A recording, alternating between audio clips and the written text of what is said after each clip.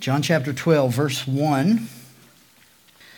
John writes, 6 days before Passover, Jesus came to Bethany, where Lazarus was, who Jesus had raised from the dead. So they gave a dinner for him there. Martha served, and Lazarus was one of those reclining with him at table. Mary therefore took a pound of expensive ointment made from pure nard and anointed the feet of Jesus and wiped his feet with her hair. The house was filled with the fragrance of the perfume. But Judas Iscariot, one of his disciples, he who was about to betray him, said, "Why was this ointment not sold for 300 denarii and given to the poor?" He said this not because he cared about the poor, but because he was a thief, and having charge of the money bag, he used to help himself to what was put into it. Jesus said, "Leave her alone, so that she may keep it for the day of my burial. For the poor you always have with you, but you do not always have me." When the large crowd of the Jews learned that Jesus was there, they came not only on account of him, but also to see Lazarus, whom he had raised from the dead.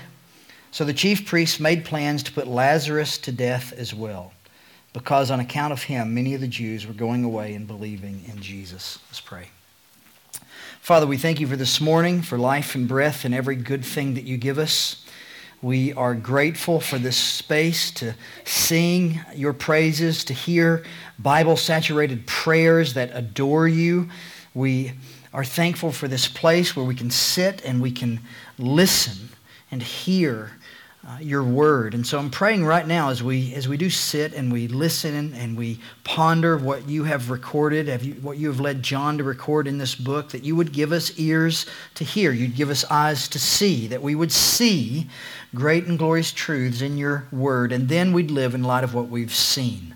So would your Spirit help us towards that end. In Christ's name, amen. I meant to say this before the kids left. I wanted to tell them when we send our kids out, there's a goal, right? We're not just trying to get kids out of the way. We're just like, hey, if you guys could go out there, we're going to kind of do some things in here, and we don't want you in our way. It's not the goal. Instead, when our kids go out there, they're going through something called the Gospel Project, and our hope and my prayer is this God that we sing about. I mean, these songs that stir our affections, stir our hearts for Jesus, this God that we sing about and worship and praise, that every one of them would know him. So they go out there to learn about this Jesus that we sing to, this Jesus that we talk about. They go out there to learn the good news. And so pray for them and pray for our workers as they invest in our kids. And if you're in here, my goal's not different for you. My goal and what I'm praying and what we pray before the service, we meet about 9:30 and some of us pray before the service, and one of the things that we pray is that as we meet together, all the elements of the service, everything that we do, from singing to reading to praying to preaching to taking the Lord's Supper, everything that we do, what we're praying and asking the Spirit to do is stir your heart, stir your affections for Jesus. And so I'm praying that would happen here, that your heart would be stirred, that you would see the worth of Jesus and your affections would match his worth. That's the aim. And I think that's what you're going to see in this text. So growing up in the South, as I did, I don't remember knowing anybody, and I thought about it this week, and maybe I could point to a couple of people, but for the most part, I don't remember people who would say that they were not Christians, or at least wouldn't openly confess that they weren't Christians. Everybody I knew, and this is maybe just I wasn't paying attention, that could be the case as well, but growing up, I just remember thinking everybody's a Christian. Everybody believes in Jesus, or at least says they do. And perhaps, again, I was just naive. But I don't remember the thought ever crossing my mind that I'm hanging out with somebody who openly rejects Christ. And in the West, for a long time, you've had something called cultural Christianity. You've probably heard that phrase. Christianity is simply part of the culture that we live in. More than likely, for most of your history in this world, maybe not so much today, but particularly in the South, most of my growing up, it was assumed that the dominant religious outlook for my neighbors was that of Christianity. And whether or not they were just nominal Christians or devout Christians, Christianity was just the default religious outlook of my neighbors. At least I could assume that for the most part. And there were often social and political benefits aligning with the church, right? So you go back to the 1970s, the moral majority. You go back to the earlier part of the United States, and there was some benefit to aligning with the church. If you're a politician in the South, it's actually worth your while to find a church to go to on Sunday. You could gain some political capital, right? So this is cultural Christianity. Everybody believes in Jesus, and if I go to church, I get some benefits, some earthly benefit. There's some political power I could garner if I show up on Sunday. So that's in the West what I mean by cultural Christianity. You assume that most people adopt some type of Christian religious outlook, and there was something to be gained, earthly speaking, politically maybe, from aligning yourself with the church.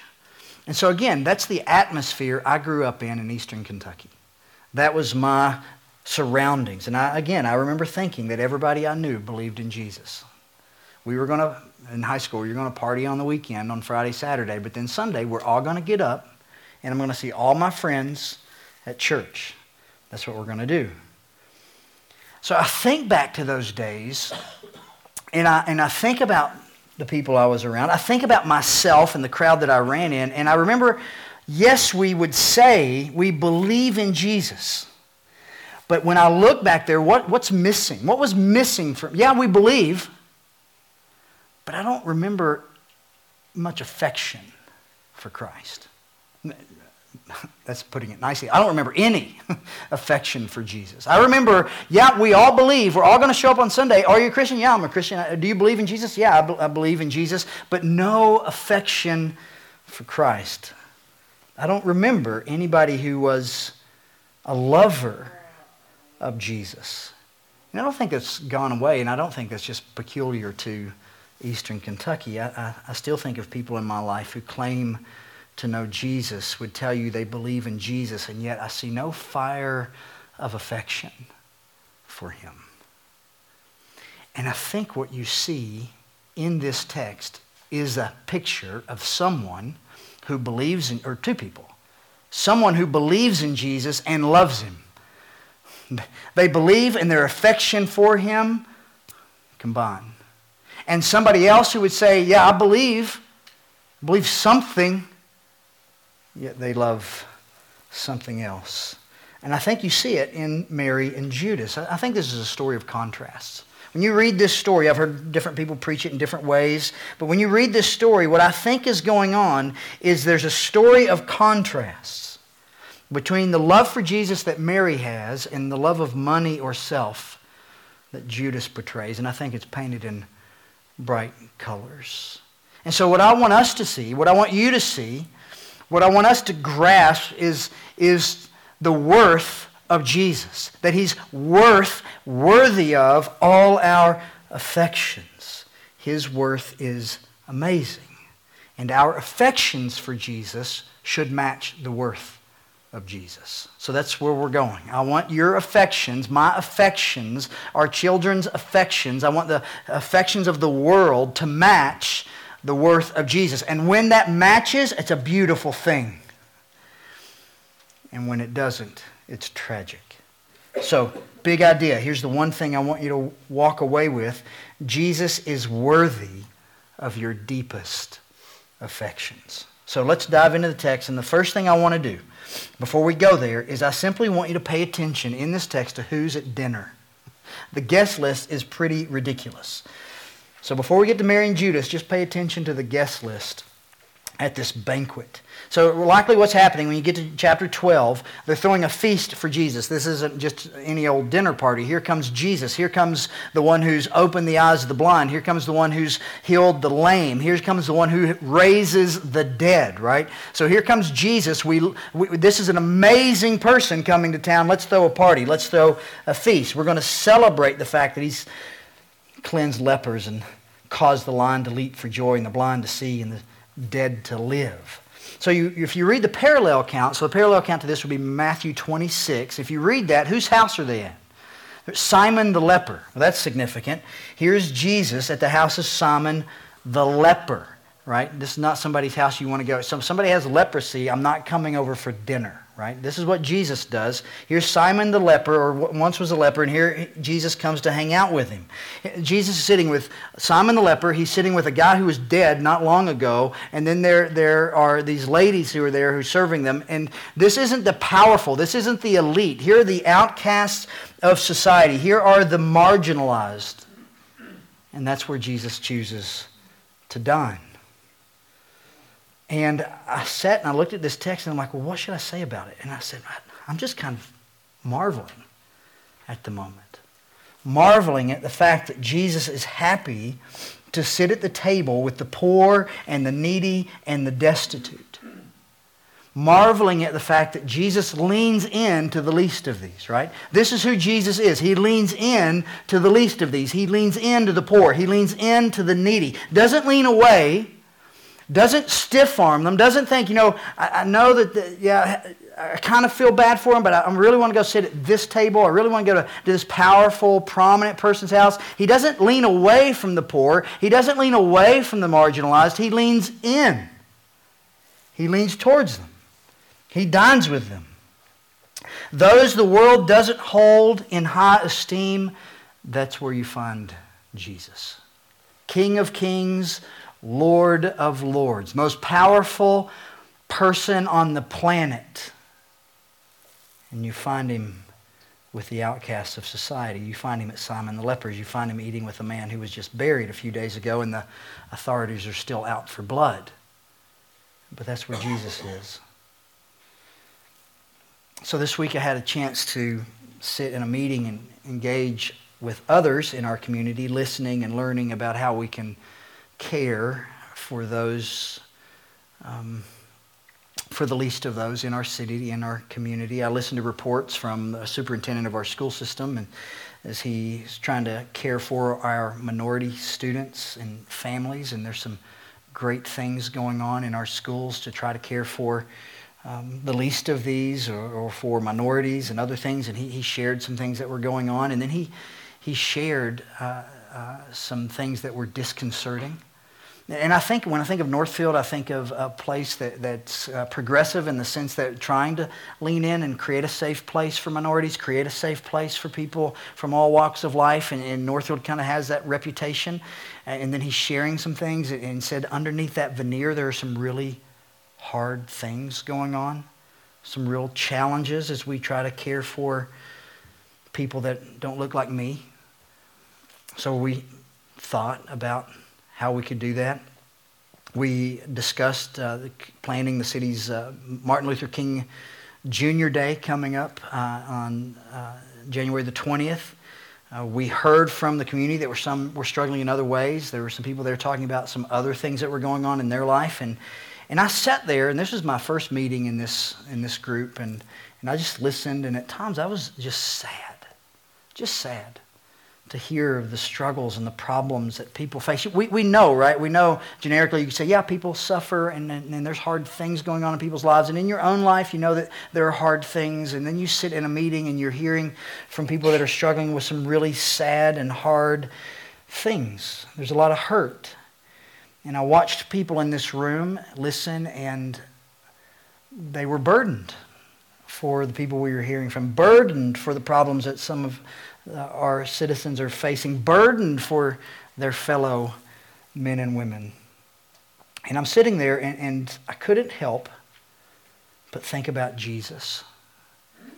One, I'm studying this text for this week, and I'm sitting in that meeting and sitting with hurting people, and here's Jesus sitting with hurting people. I couldn't help but think about Jesus. I couldn't help but think about the fact that he loves the least. He cares for the hurting. He runs towards the broken. He doesn't, when you read that verse, 6 days before Passover, Jesus therefore came to Bethany. He walks into Bethany, and he doesn't expect the mayor of the city to be waiting on him to walk in, right? He doesn't walk into the city and say, hey, point me to the most powerful and elite family that you know of so I can go meet with them, and so because I want some influence. He doesn't do that. He says, I'm going to go over here to the marginalized. I'm going to go over here to the outcast. I'm going to go over here and have dinner with the least of these. And the takeaway from just pondering the guest list at who is at that dinner for me. The takeaway was, does that mark my life? Do I lean towards the hurting? Do I lean towards the broken? Or do I lean away? Am I eager to serve those who are in need? Or is that too much of an inconvenience? Am I happy to sit with the least of these? Or am I afraid what people will think of me if they see me hanging out with those type of people? And so my prayer is that I would be marked by that which marks Jesus. That's who I'm called to imitate, right? Right? That's what Christianity is. You're a disciple of Jesus. You're a follower of Jesus. We don't just walk behind him. We try to imitate him. We want to walk as Jesus walked, live as Jesus lived. And here's one who leaned into the poor and needy. And I pray our church would be a place that's not concerned about power. We're not concerned about prestige or prominence, the fame of our own name. No, we're concerned about the fame of Jesus and the good of our neighbors. So we lean towards the poor. We lean towards the needy. Because it's who you are, by the way. It's who we are. We are poor and needy sinners. Bankrupt. You think about your account as a sinner before a holy God, and you are bankrupt. But Jesus doesn't stiff-arm you. He lays his life down for you. And we come to Christ and we find the one that we need. So let us be like Christ and lean towards the hurting, lean towards the broken, care for our neighbors for the glory of Jesus. Now, this text is not mainly about having dinner with those less fortunate, right? It's not mainly about that, but you can certainly take that away from it, and you should. But there's bigger things going on here than who Jesus is eating with. I think when you look at John 12, this text is about the value and the worth of Jesus. That's what this text is about, the value and the worth of Jesus. There are two people, again, two responses. One person responds to the presence of Jesus with extravagant worship. The other person shows their true colors. They don't love Jesus, they love money. So let's look at the two. Let's look at Mary first. If you look at verse 3, Jesus is at the dinner table, and Mary wants to love him. Mary wants to worship. Mary, therefore, took a pound of expensive ointment made from pure nard and anointed the feet of Jesus and wiped his feet with her hair. The house was filled with the fragrance of the perfume. This is an extravagant act. If you look at verse 5, this is worth 300 denarii. You know how much that is? That's 300 days of wages. So I don't know what you make, and you don't have to tell me, but if you just take your salary and you break it down and just say, how much do I make in one day? And you take that and you times it by 300, that's how much this perfume costs. Now that's a lot of money for perfume, and I have to admit I've never been tempted to spend that much money on smells good stuff. But here Mary has this pure nard, this perfume worth all this money. This extravagant amount. And what does she do with it? Jesus is there. He's worth it. She doesn't simply believe in Jesus. Her affections overflow for Jesus. She believes, right? She believes that he is who he says he is. She's seen him raise the dead. She's seen him do these amazing things. And what has it led to? It's led to her affections for Jesus overflowing for Jesus. But then you get Judas. Not everybody's happy about this decision. Judas decides he'll speak up. Verse 5. Why was this ointment, this perfume, not sold for 300 denarii and given to the poor? You imagine being in that room? The wicked love to cover their tracks. We could sell this thing and we could give to the poor. And on the face of it, he's not wrong.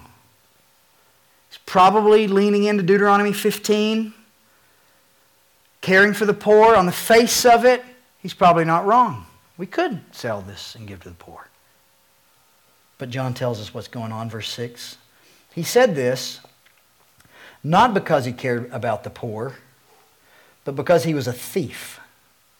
And having charge of the money bag, he used to help himself to what was put into it. Now we see.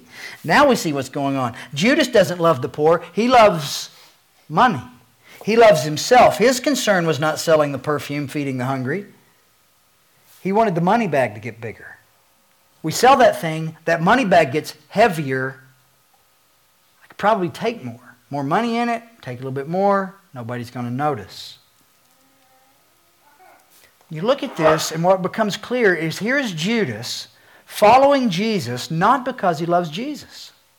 Here's Judas following Jesus because he loves the earthly benefit that Jesus will give him. There's a difference, right? He doesn't follow Jesus because he loves Jesus. I'll follow him because he's going to give me this other thing. And that other thing, that's my desire. That's what I love. That's what I want. It's the health, wealth, prosperity gospel is what it is. Follow Jesus, you'll be healthy. Oh, I'll follow Jesus if I'll be healthy. I don't want Jesus, I want health. Right? That's the end. That's my goal. That's what I want. So I'll follow Jesus. He gives me health.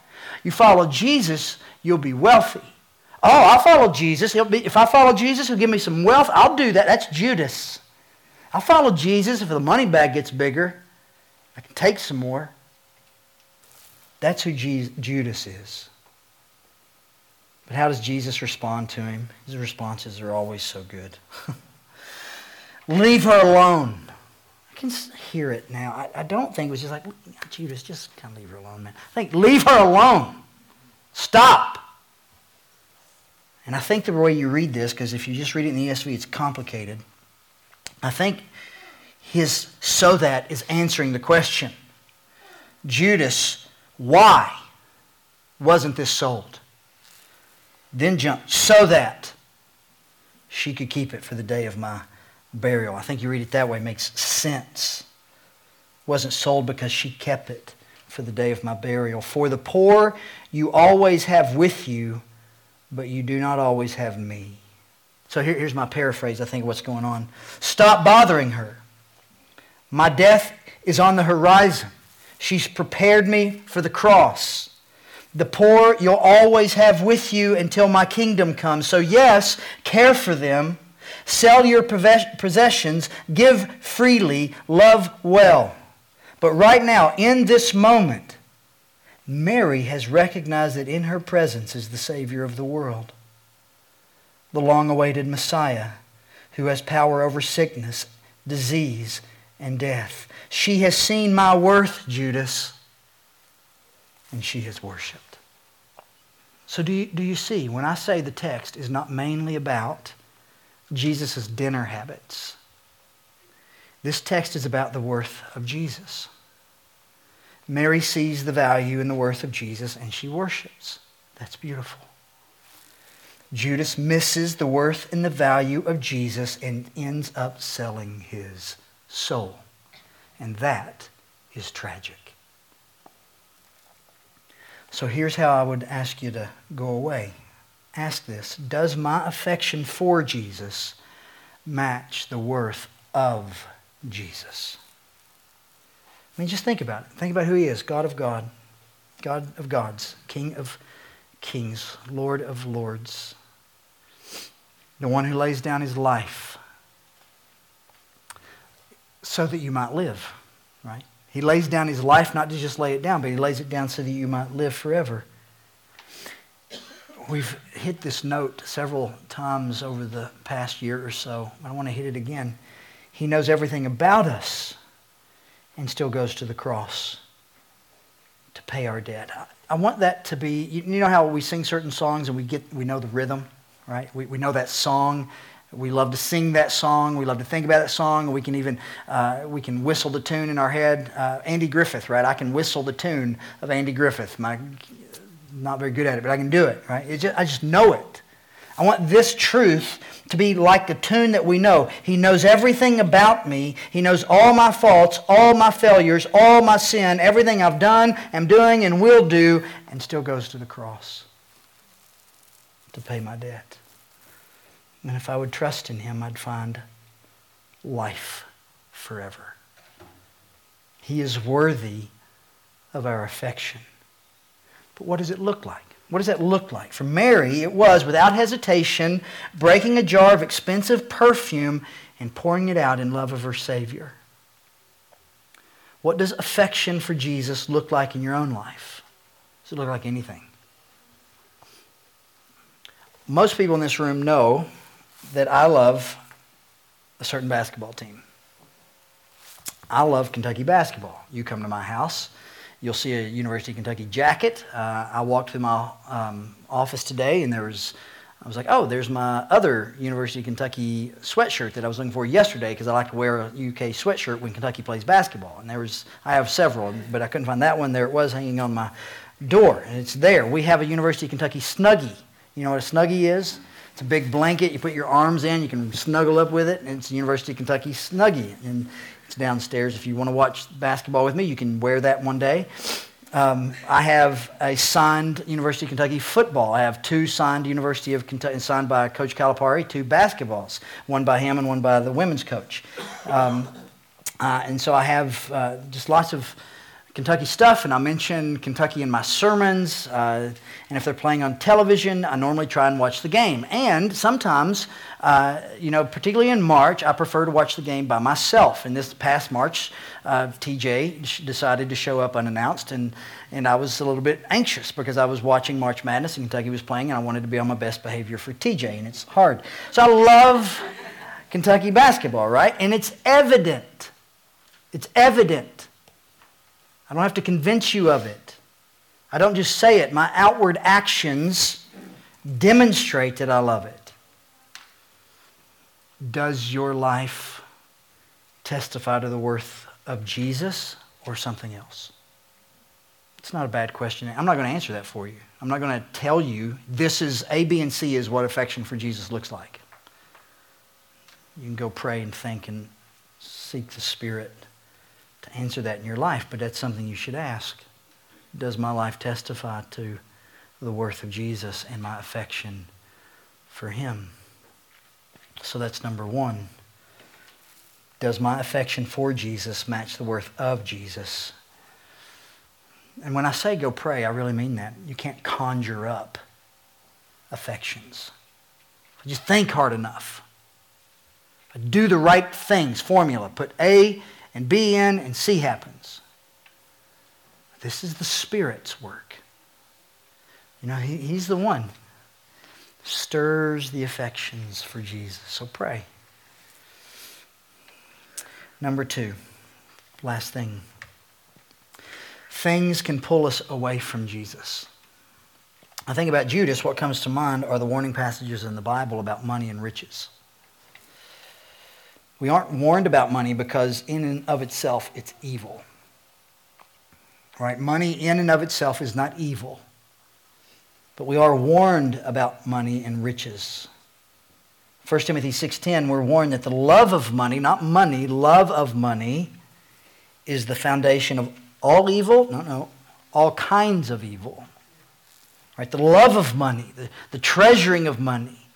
That's the thing that makes me happy. That's the foundation, the root of all kinds of evil. And the thing is, money, possessions, stuff can grab your heart, grab your affections. And if you're not careful, you find that you love things more than you love Jesus. I think it's one of the reasons we don't see the nations flooded with missionaries.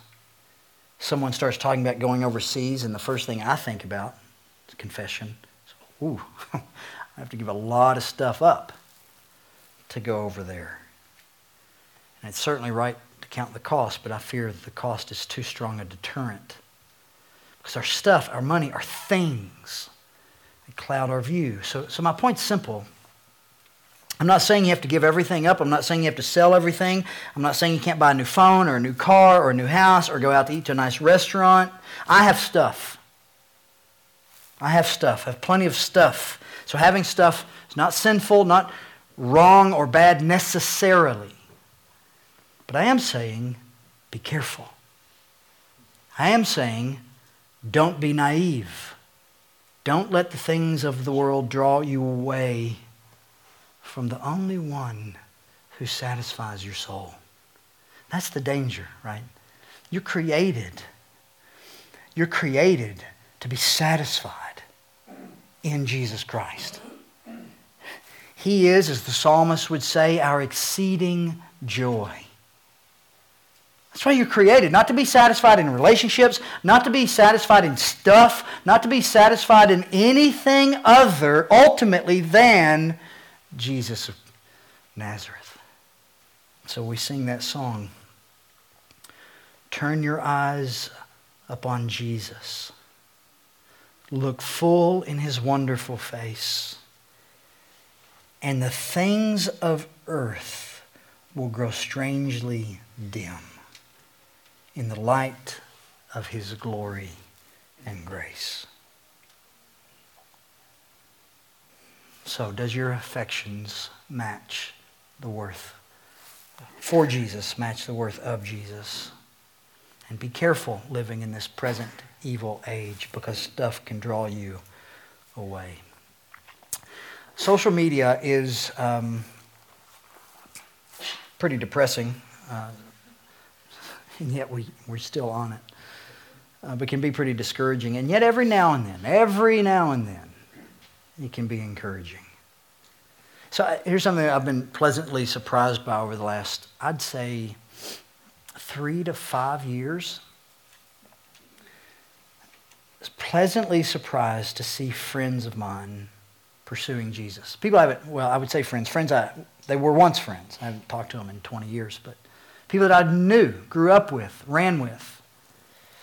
To see them quote the Bible. To see them making church a priority. To see them talking about their love for God. To see not mere belief, but affection. And that has happened in my life. I was one, I believe, but I could give a rip about Jesus on Monday. That was my life. And by God's grace, not by my effort, not because I'm special, by God's grace, I think, not only do I believe, but my affections are more closely aligned with the worth of Jesus, yet nowhere near where they need to be. So I believe, help my unbelief. I love, but Lord, stir my affections that I might love Jesus more. May the Lord do that in your life this week. May he stir your heart for King Jesus. Let's pray.